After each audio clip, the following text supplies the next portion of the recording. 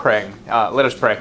Heavenly Father, we thank you for your mercy and your grace, and we pray, God, that you would bless this time, that we would get to know you and get to know what you're doing in this church. We pray for your, ultimately, that all this would just glorify you. We ask it in Jesus' name. Amen. Amen. So we are in Epiphany. What I want to do in the Rector's Forum is take a look at some saints. Next week we're going to look at Martin Luther King. Where I'm going to look at Eric Liddell. So you won't think of, I don't think they have been canonized, and we're going to look at, I think Teresa of Avila, who has, I believe, been canonized as well, but some others as well, just to see their lives. This is Epiphany. What was it? What was their epiphany? I mean, what was it that this sort of the light came on for them, and what spurred them to do the great works that they did? But what better way to kick off a series on the saints than to have Krista and Melissa tell their story here as well? So just to give you a little bit of background, when Brandon left, I did what you might expect. I started trolling for resumes, and I got a couple of really good resumes. And yet I just wasn't quite sure, and it was about how this was all going to fit, and how with the budget, and there was all sorts of sort of question marks. But then listening to the youth and listening to the parents and listening to the vestry, I felt a little overwhelmed at the prospect that was before me. But one of the resumes, I called a good interview, and I called one of his contacts, his references. And it was a seasoned priest. He said, the guy's great. He'll be fine. But you'll be back here in 3 years. Not because he's bad, just because this is what happens. And this is what happened to me over and over again. And finally what we did is we called in, this is him talking to me, we called in these consultants and from Ministry Architects, and that process transformed our church, not just the youth ministry, but the church. And so he told me more about that, and I said my prayers about it. I talked to the vestry about it, and I talked to some other folks about it, and I called Ministry Architects, and I said only the best, only the top #1 consultant team, and they said yes, sir. And so we have Melissa Rao, who's the lead consultant, and Kristen Mulholland, who's a staff consultant. I don't know what that really distinction means, but maybe you can explain that to us in just a little bit. But what I'd like to let me just say this process. So you've been with us. This is your second trip here, and there'll be 4 more, I believe. That's right. Over the next 18 months, we're just. And we'll talk more about the process and sort of what that is, what the intention of this is.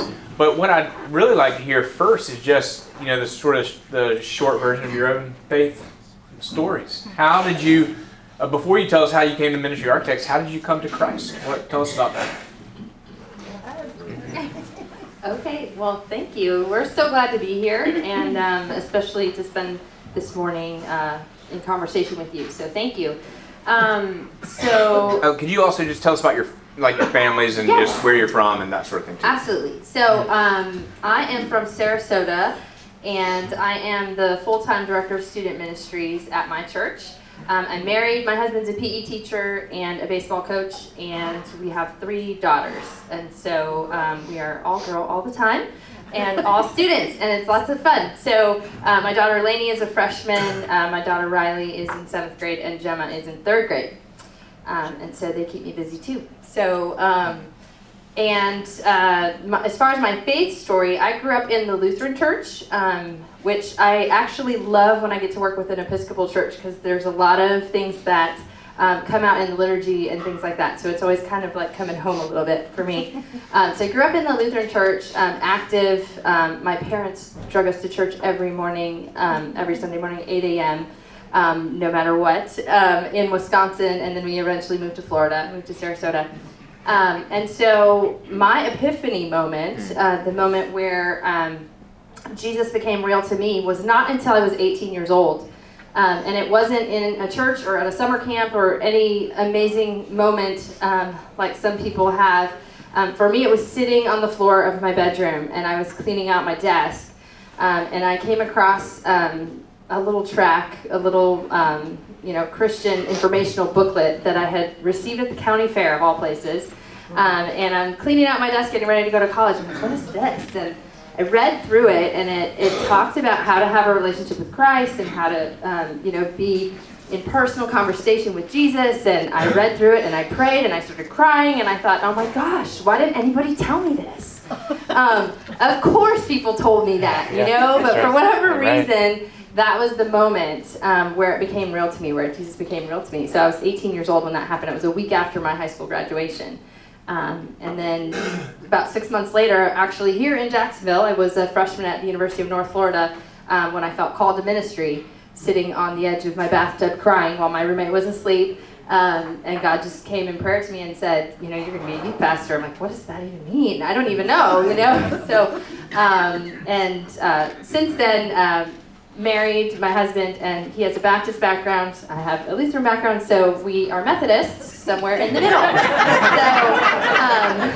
kind of how we landed in the Methodist church. And so I've been there for my career in the Methodist church. So I'm going to pass it up. Mm-hmm. Great. Well, a similar story. I'm a lifelong Episcopalian. My grandfather was a priest before that, and I'm going to get to my family too, because I'm going to do it like a spiritual autobiography. Raised in the church. My grandfather baptized me, and we moved. My grandfather died when he was like 65 years old. It was tragic. He was a rector for 35 years. We moved to suburbs from outside of Philadelphia, and my grandmother moved in with my mom and dad. So my grandmother was very close to us. So I always had that influence of like the older generation in faith, because she was so prayerful, and I knew she prayed for me every single day. So when we moved to this new area, it was one of those newer developments, a community where lots and lots of kids were, young families, and there was this woman in the area that was running Bible study at her house for children. And today it might be a little weird, right? But maybe. Let me just tell you, I loved it. So when I was 6 and 7 and 8 years old, I would go to Miss Beth's house, and I would recruit all the other kids from the neighborhood, and we would just sit on the floor of her house, and she would do a little Bible lesson. Now, friends, she was Baptist. So I knew all the colors. Green stands for, I don't even remember, growth, and red is blood, and black is sin, and white is, all those different things that little. Did you have one of the bracelets? Yes, all those colors. And I was 6.5 years old when I kneeled on my steps. I'll never forget it. And I prayed the prayer. I was baptized, and so theology aside, I've always felt close to God and Jesus, and he has always been a huge influence in my life. When I was 12, and again, Episcopalian here, so had a pretty different, my family had different views than the typical Baptist, whatever, but I just always felt drawn to Scripture. And I guess I really dove into it when I was 12 and 13 years old. Might have been a little bit of a Bible thumper, or that's what people would call me. And then I met my husband when I was 18 years old. Well, he wasn't my husband yet. But he and I both shared faith. He grew up Methodist, and we started dating. He was also very highly involved in his own youth group. And so it was kind of, I came full circle, kind of back to mainline denominational stuff, hung out with him, led youth group stuff when I was 18. I was just out of high school, and I was co-leading youth group with my husband, who's just a few years older than I am. I'm the youth pastor. And so that's really when I started doing youth ministry, was alongside him. We got married. I was 21 years old. We had children very young, and right now we can celebrate the fact that we have a 17-year-old daughter, a 13-year-old daughter, and an 11-year-old son. So I've been doing children's, youth, young adult ministry for my entire adult life. So that's something to celebrate. And I've worked in the Episcopal Church, the Presbyterian Church, the Methodist Church, a whole sorts of different mainline denominations. But I celebrate that. So how did you how did you come to Ministry Architects, and what do you do? Like, what is it? What is it that you do with ministry? What is Ministry Architects? Give us a little background. Okay. There. I'll go first since I got the mic. Okay. I came to Ministry Architects randomly. I was very involved with an organization called Group Publishing, who did Simply Youth Ministry Conference for years, and I was on the planning team for the Simply Youth Ministry Conference. So I helped plan it, and of course I helped execute it. So whenever it came, 2,000 to 3,000 youth workers would descend upon a city, depending upon which year it was. And I was setting up a room for Mark DeVries, who happened to be the author of Sustainable Youth Ministry. And Mark DeVries is kind of a big deal in the youth ministry world because that Sustainable Youth Ministry is one of the, I'd say, top 3 best-selling youth ministry books ever written. The tragedy in Sustainable Youth Ministry is that it has the word youth in it. Because it's all about systems and structure, which transcends youth ministry. It's applicable anywhere. So systems and structure need to be present for any ministry to be sustainable. And by sustainability, we mean that the success of the ministry isn't dependent upon a superstar or a particular personality, but that it has a lot in place in order to undergird the program, so when that person moves on, you don't have to recreate the wheel all over again. And so that's the heart and the spirit of sustainability. So I had the privilege of setting up Mark DeVries' room. And I was going up one of those skinny escalators, and I had a dolly in front of me. I don't know why that occurred to me to be bright. But I had a whole bunch of stuff on top of it. Books, and I even had like a bottle of wheat because that was like a prop for one of the speakers. Yeah. I know, right? And so people get on behind me. It's a tall one, so it's a very high escalator, but it's the skinny kind, not the double wide, like the most ones, anyway. So I'm going up and I see Mark DeVries, who's kind of like famous and revered by, little peons like Melissa Rao, and and he's behind me, and a little bit of his team, like 2 or 3 other folks from his team who are clearly going to their room to set up. And I have their stuff. So I'm going up the escalator, and I turn around, and like my little gregarious self, I go, Mark DeVries, I'm Melissa Rao. And so I'm kind of like verbally puking all over this guy. And of course he has a big smile on, he's very hospitable, introduces, shakes my hand or whatever, as we're riding up the escalator. Well, the top comes, and the dolly gets stuck, and it was ridiculous. The wheat goes everywhere. I'm like slow motion, it probably would have been very comedic. And it was so funny, and I just started cracking up. I'm apologetic, and we're all laughing so hard. And then I got to spend the next 2 days with him in his room, asking him if he needed water. And that was it. That was the introduction for Melissa Rao and Mark DeVries. 6 to 8 weeks later, I thought, I'm a veteran youth minister. I love this work because it's all about strategy and thinking and partnering with people. This would be great work. I had been doing a little bit of consulting work on my own with conflict transformation and that kind of stuff, with vestry retreats, just minimally. So I just sent an email and said, I'd love to be on your team.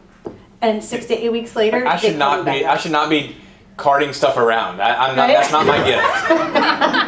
I need to work in my gift. That's the story. That's a great story. And when was that? How long have you been? That was 2010. Okay. 2010. Oh. Yeah. Okay.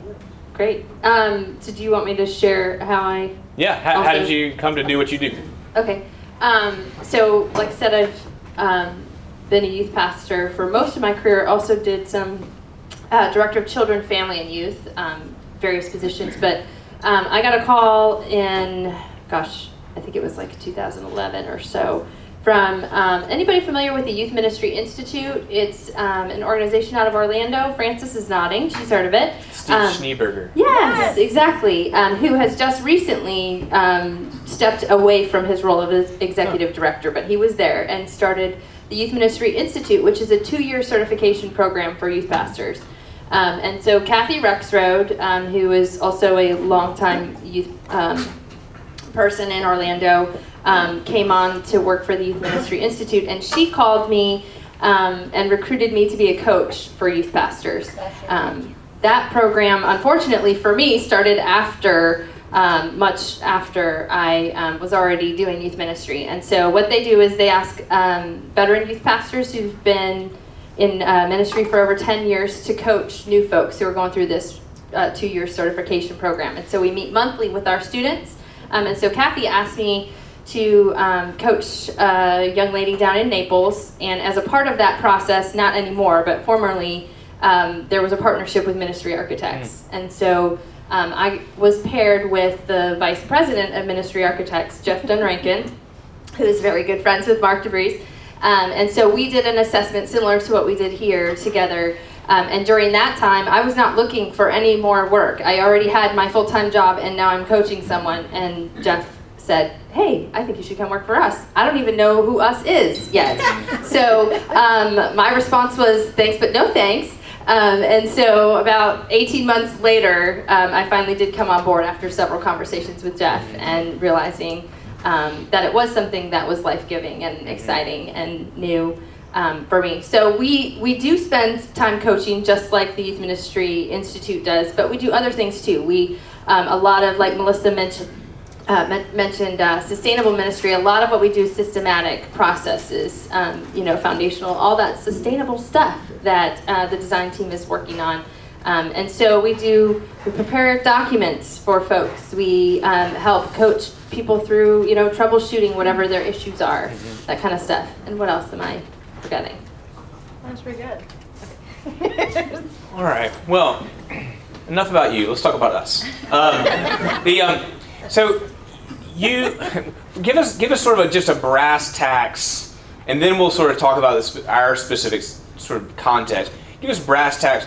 For a church who comes through an 18 to 24 month process, assessment, rebuild, renovation, however you want to say it, what's the goal?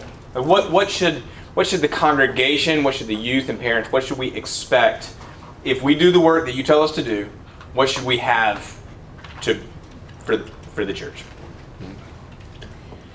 Well, the main thing is what we would call a children's and youth ministry manual, which does not sound very sexy. But that manual is chock full of a lot of supporting documents that are going to help anybody come in and be successful, including the volunteer teams. So we're talking about recruitment processes, directories, manuals, job descriptions, budgets, calendars, attendance processes, specific game plans to help any change that needs to happen. We always write a game plan for, because I think a goal without a plan is simply a dream. I'm sure someone really smart said that, and I don't know who. But that's reality. And so the stuff that you're going to be getting along the way are deliverables in the form of a lot of documents and processes. We are going to provide coaching and accountability along the way to make sure that the stuff that we help you all develop is actually implemented. We're going to help you understand what visioning is and how to actually put vision in as a part of your day-to-day operations, so that you don't just do a mission statement, core values, and goals, and then just put that in a filing cabinet and say, well, that was a lofty exercise. We're actually going to help you put it to work, and we're going to help put in the systems and the structure in place so that it continues to work, and that okay, it's time to do this again. It's just this part of the year. So we're going to help you establish rhythmic years. When do you start recruiting? You start recruiting next month. And you don't mean recruiting just a youth ministry on staff. You mean recruiting volunteers. Yes, and so that, friends, is also the key. Glad you're here today. Right? Look at all these people. Yes. The key to sustainability is not a gifted or talented staff person. The key to sustainability is empowered and equipped people who come alongside that staff person to carry out youth ministry and children's ministry and any area of ministry in a church. So sustainability falls on your shoulders and your ability to adopt and implement the processes that are in place.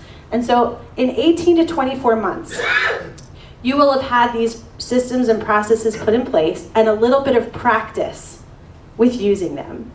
And that's really, I think, a very summarization of So to be clear, we're not waiting 18 to 24 months to hire someone. There's a design team that goes through this process, but there's also a search team that's kicking off this weekend as well. Tell us what can we expect about that. So the search team has a timeline as well, just like a strategic timeline that we wrote for the youth ministry when we were here in November, and adding to it some children's ministry pieces this weekend. And then the search team has a timeline as well. We're working on a job description right now, which will be posted, and we also have search specialists, Jeremy and Sarah, also for ministry architects, who'll be working weekly with that team to make sure that this search process is done well and as quickly as possible, but also as thoroughly to bring the right person for this parish to be here. Great. Awesome. So, I was telling you last night, like I come to church and I see this and I feel like, man, we got a good thing going here. But then we sort of uncover and talk about it. This has been a humbling process. I mean, it really is to say, gosh, it's always humbling when you say, I need help. Like this is not happening the way it feels like it ought to happen, and we are and we need help. And you say from one perspective, like, well, that takes a lot of strength to do it. It doesn't feel like strength all the time. It feels like, good gracious, like, and it's emotional, right? And so when you see our church, and you've kind of seen behind the curtain, at least in the youth ministry, and probably the rector's life as well. What do you see? Are we in trouble? I mean, tell us what do you see when you look at Church of Our Savior? Mm-hmm. I love Church of Our Savior. We do this work with loads of denominations, all of them, really. And I'm a lifelong Episcopalian. So even though I work with Presbyterians, Presbytists, Presbyterians, I thought you said presidents. They could use a little consulting as well. I don't know. Amen. Baptists, I've got lots of favorite churches. Sadly, Episcopal churches are not typically my favorite churches with whom to work. There's a number of reasons for that. Regimented. I'm sorry? Too regimented. Maybe, I don't know what it is. Maybe it's a lack of discipleship for a broad thing, which is sad. There are two favorite Episcopal churches of mine, and one of them is yours. There's something alive here. I can feel the Spirit among folks. And it was also, I think, a very, very apparent. I would love for us to, if any design team members are here, if you could raise your hand so people can see the work, or who you are and the work you're doing. Raise your hands up. Sure. We've got 7 of them. Yep. Not all of them are here, but they're fantastic people. These are people who said yes to working the strategic plan, who are going to be coming alongside all of you, the volunteers here, who are going to be working very closely with ministry architects, who are going to do that plan. And they're from all walks of life. They were very intentionally picked to represent a number of people and generations and backgrounds. And so these folks are non-anxious, hopeful, and results-based folks. So I am confident in their ability to get things done. And they're my favorite people to work with. Great. And so, let's check our time. Let's see where we want to go. Yesterday we had a really powerful, emotional time, what we call a time of healing. And what I think we came through, I love just your sort of Cliff Notes reflections on that time. What we came through it started out sort of about just the present, but it really, I think eventually or in the immediate past, but the focus seemed to shift as we moved along from people looking outward and seeing what's the problem out there to really looking inward and saying, well, what's the problem in here? And really, I felt like owning that, and it turned out, and we ended with communion, and it was just lots of hugs and people saying, I forgive you, and I felt really hopeful about after that time. Give me your reflect. Have you ever Is that typically part of what you do? Tell us, what is your, give us some reflection on that. It's not normal that we do that type of process with most of our churches. It was very specific to this church because when we were doing listening sessions back in November, it came up. A number of different listening sessions uncovered that there was a bit of conflict that was unresolved, and maybe some hard feelings and conflicting feelings about how ministry has been done here with youth for a number of years, not just the last year. That might have been a little bit even more conflicting with folks. And so we said, we don't like ignoring conflict.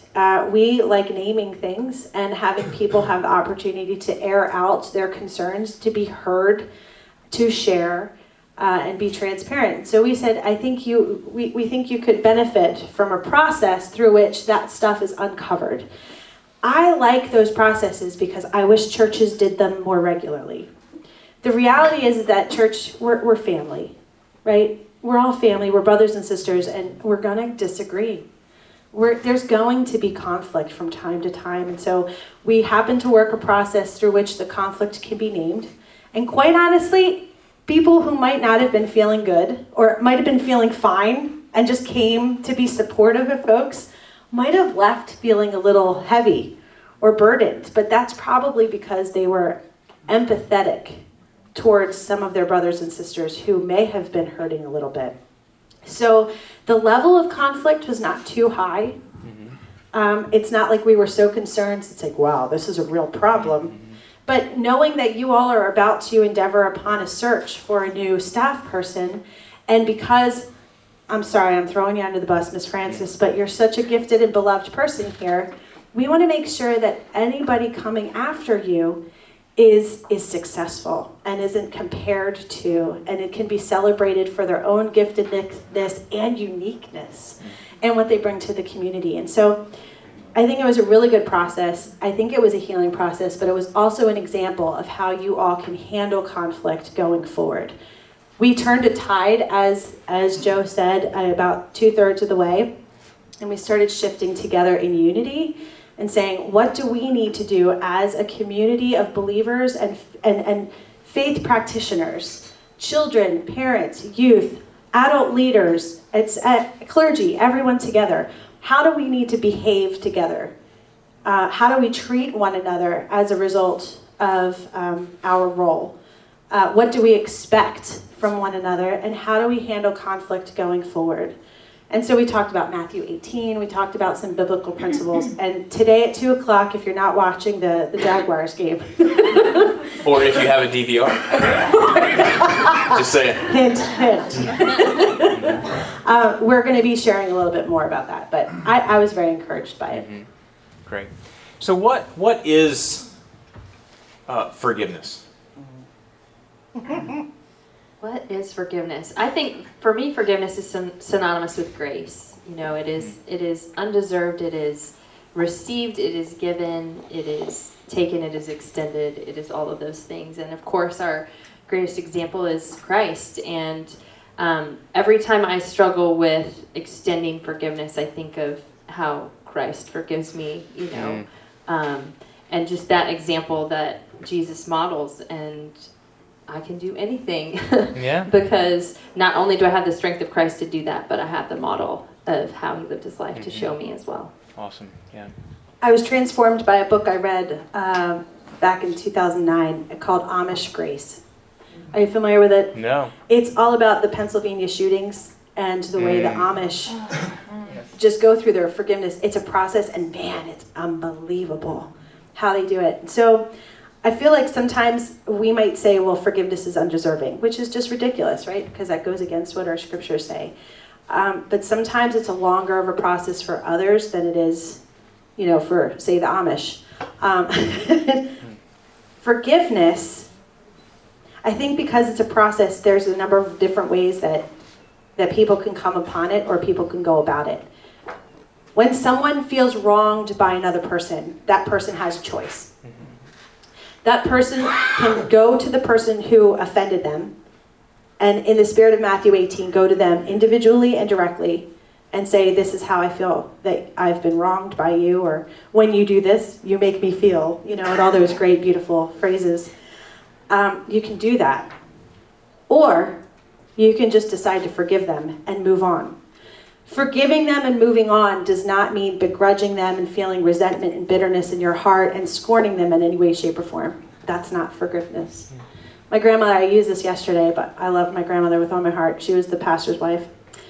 She says, forgiveness is not forgetting. It's just remembering that none of us are perfect. And so.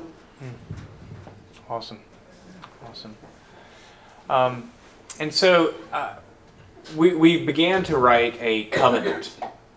But we didn't complete that because we felt like there was a lot of things we just, in the time we had, but the covenant really, tell us about what the covenant tool can do for us as long as we don't keep it in a drawer. Like if we keep it out, what is, when we have that, what can we, and for folks who weren't there, how can they speak into that? So as far as how can they speak into that, we're going to continue to share that document and continue to work on that document.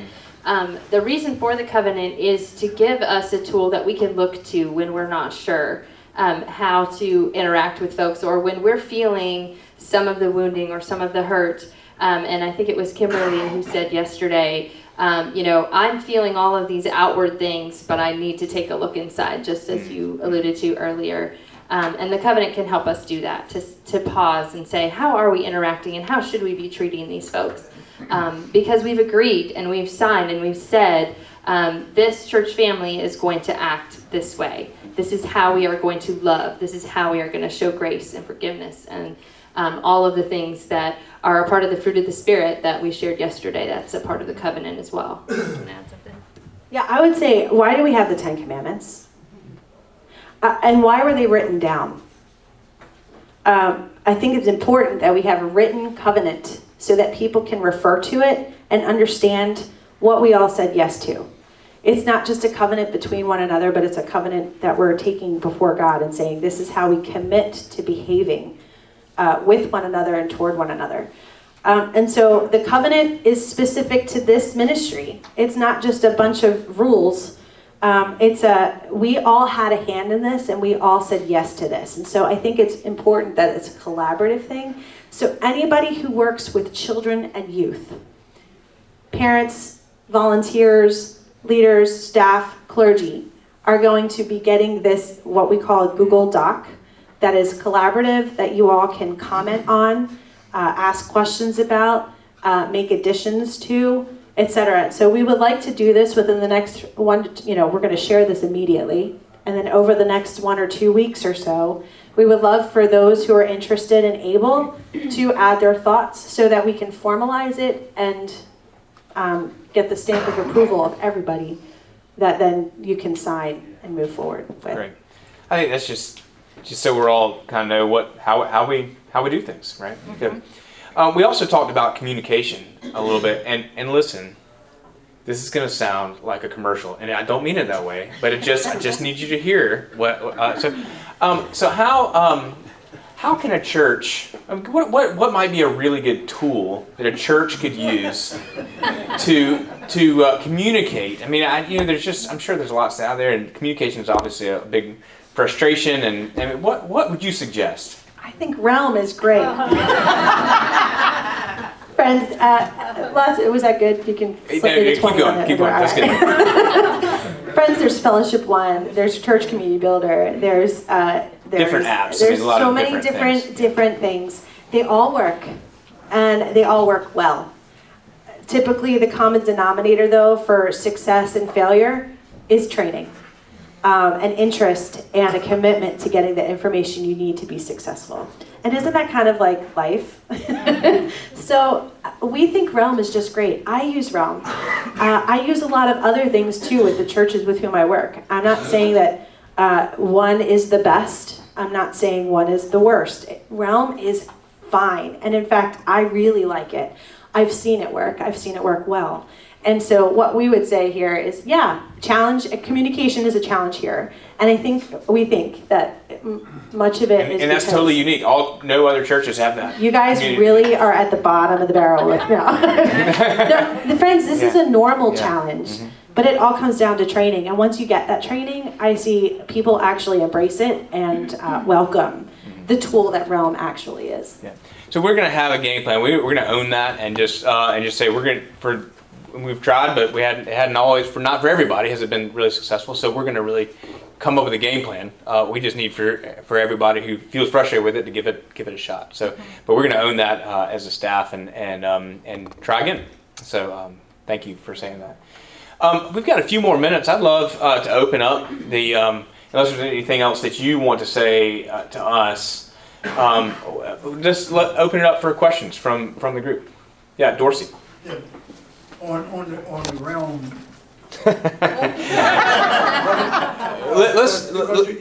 You do have. Let's focus on what they're here because I felt like that was important. Let's focus the questions. I'd love to hear what you have to say about Realm, but let's focus the questions on the consultants and what they are doing for the church. Now, if your question is related to that, then great. No, okay. Yeah, Susan. I've heard all about the youth and how we need help with the youth. Give me an example of another area in the church they're working on.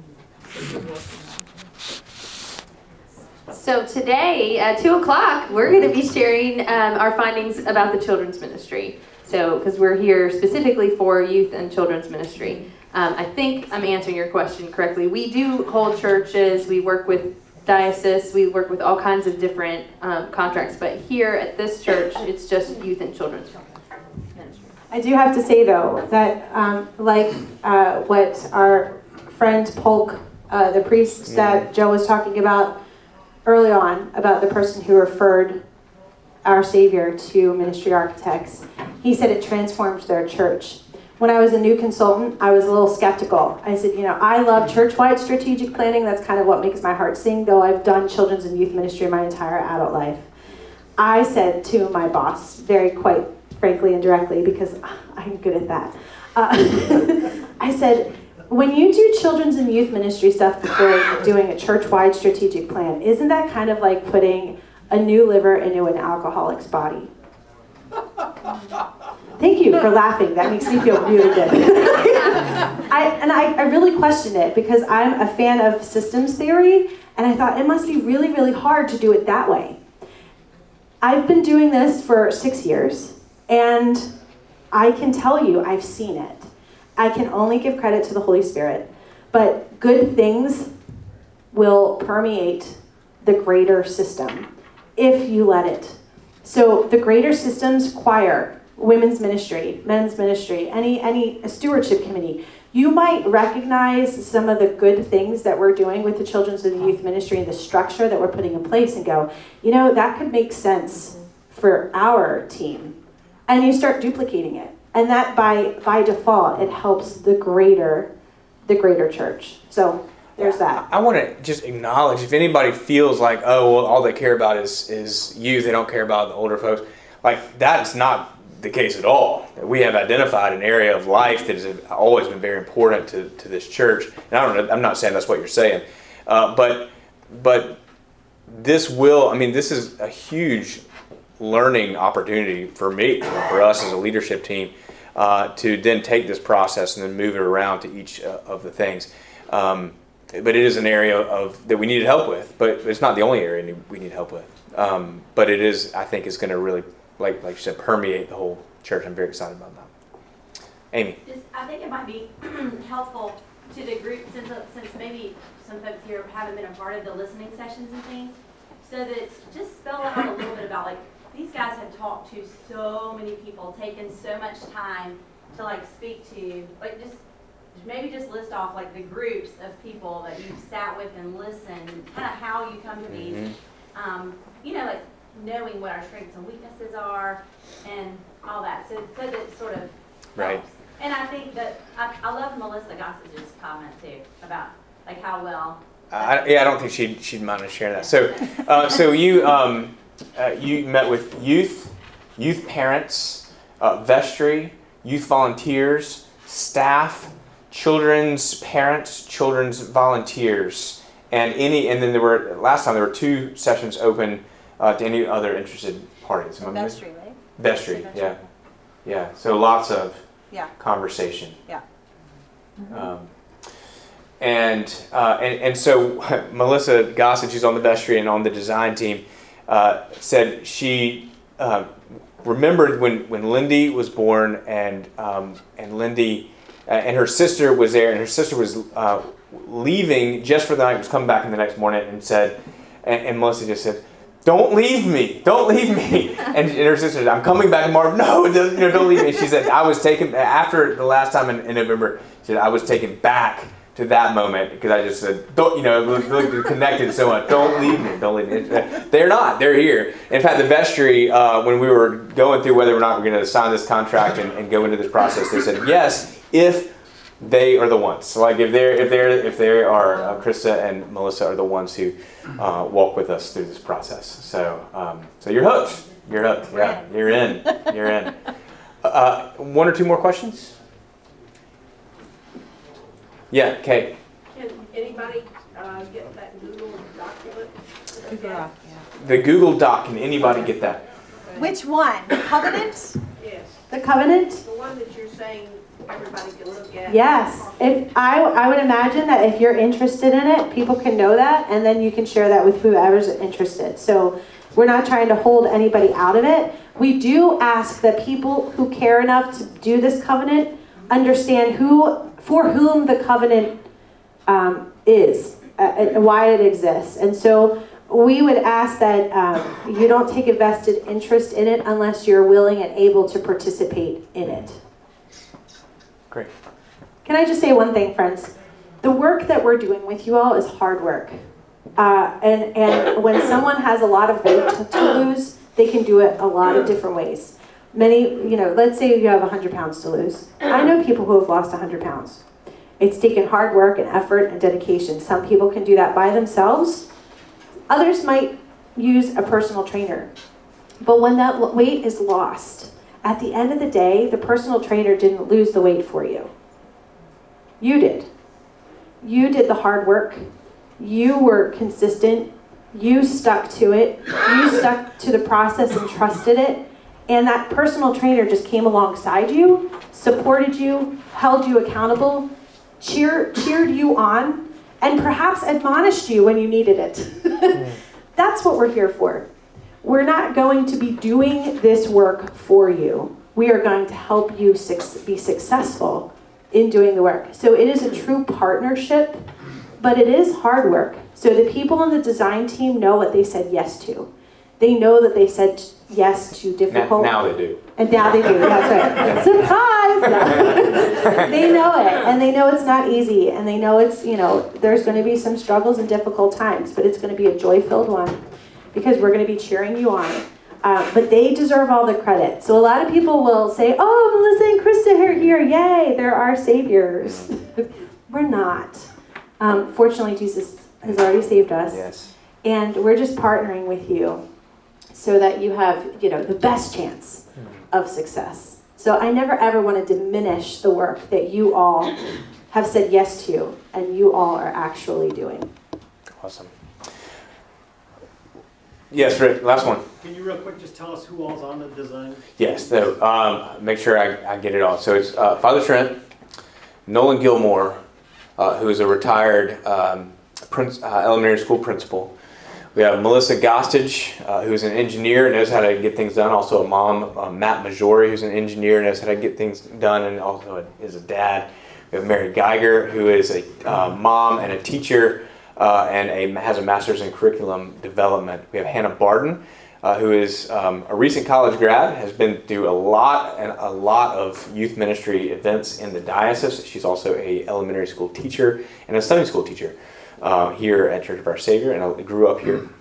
So is fairly recent, and comes from a ministry family, I might say, as well.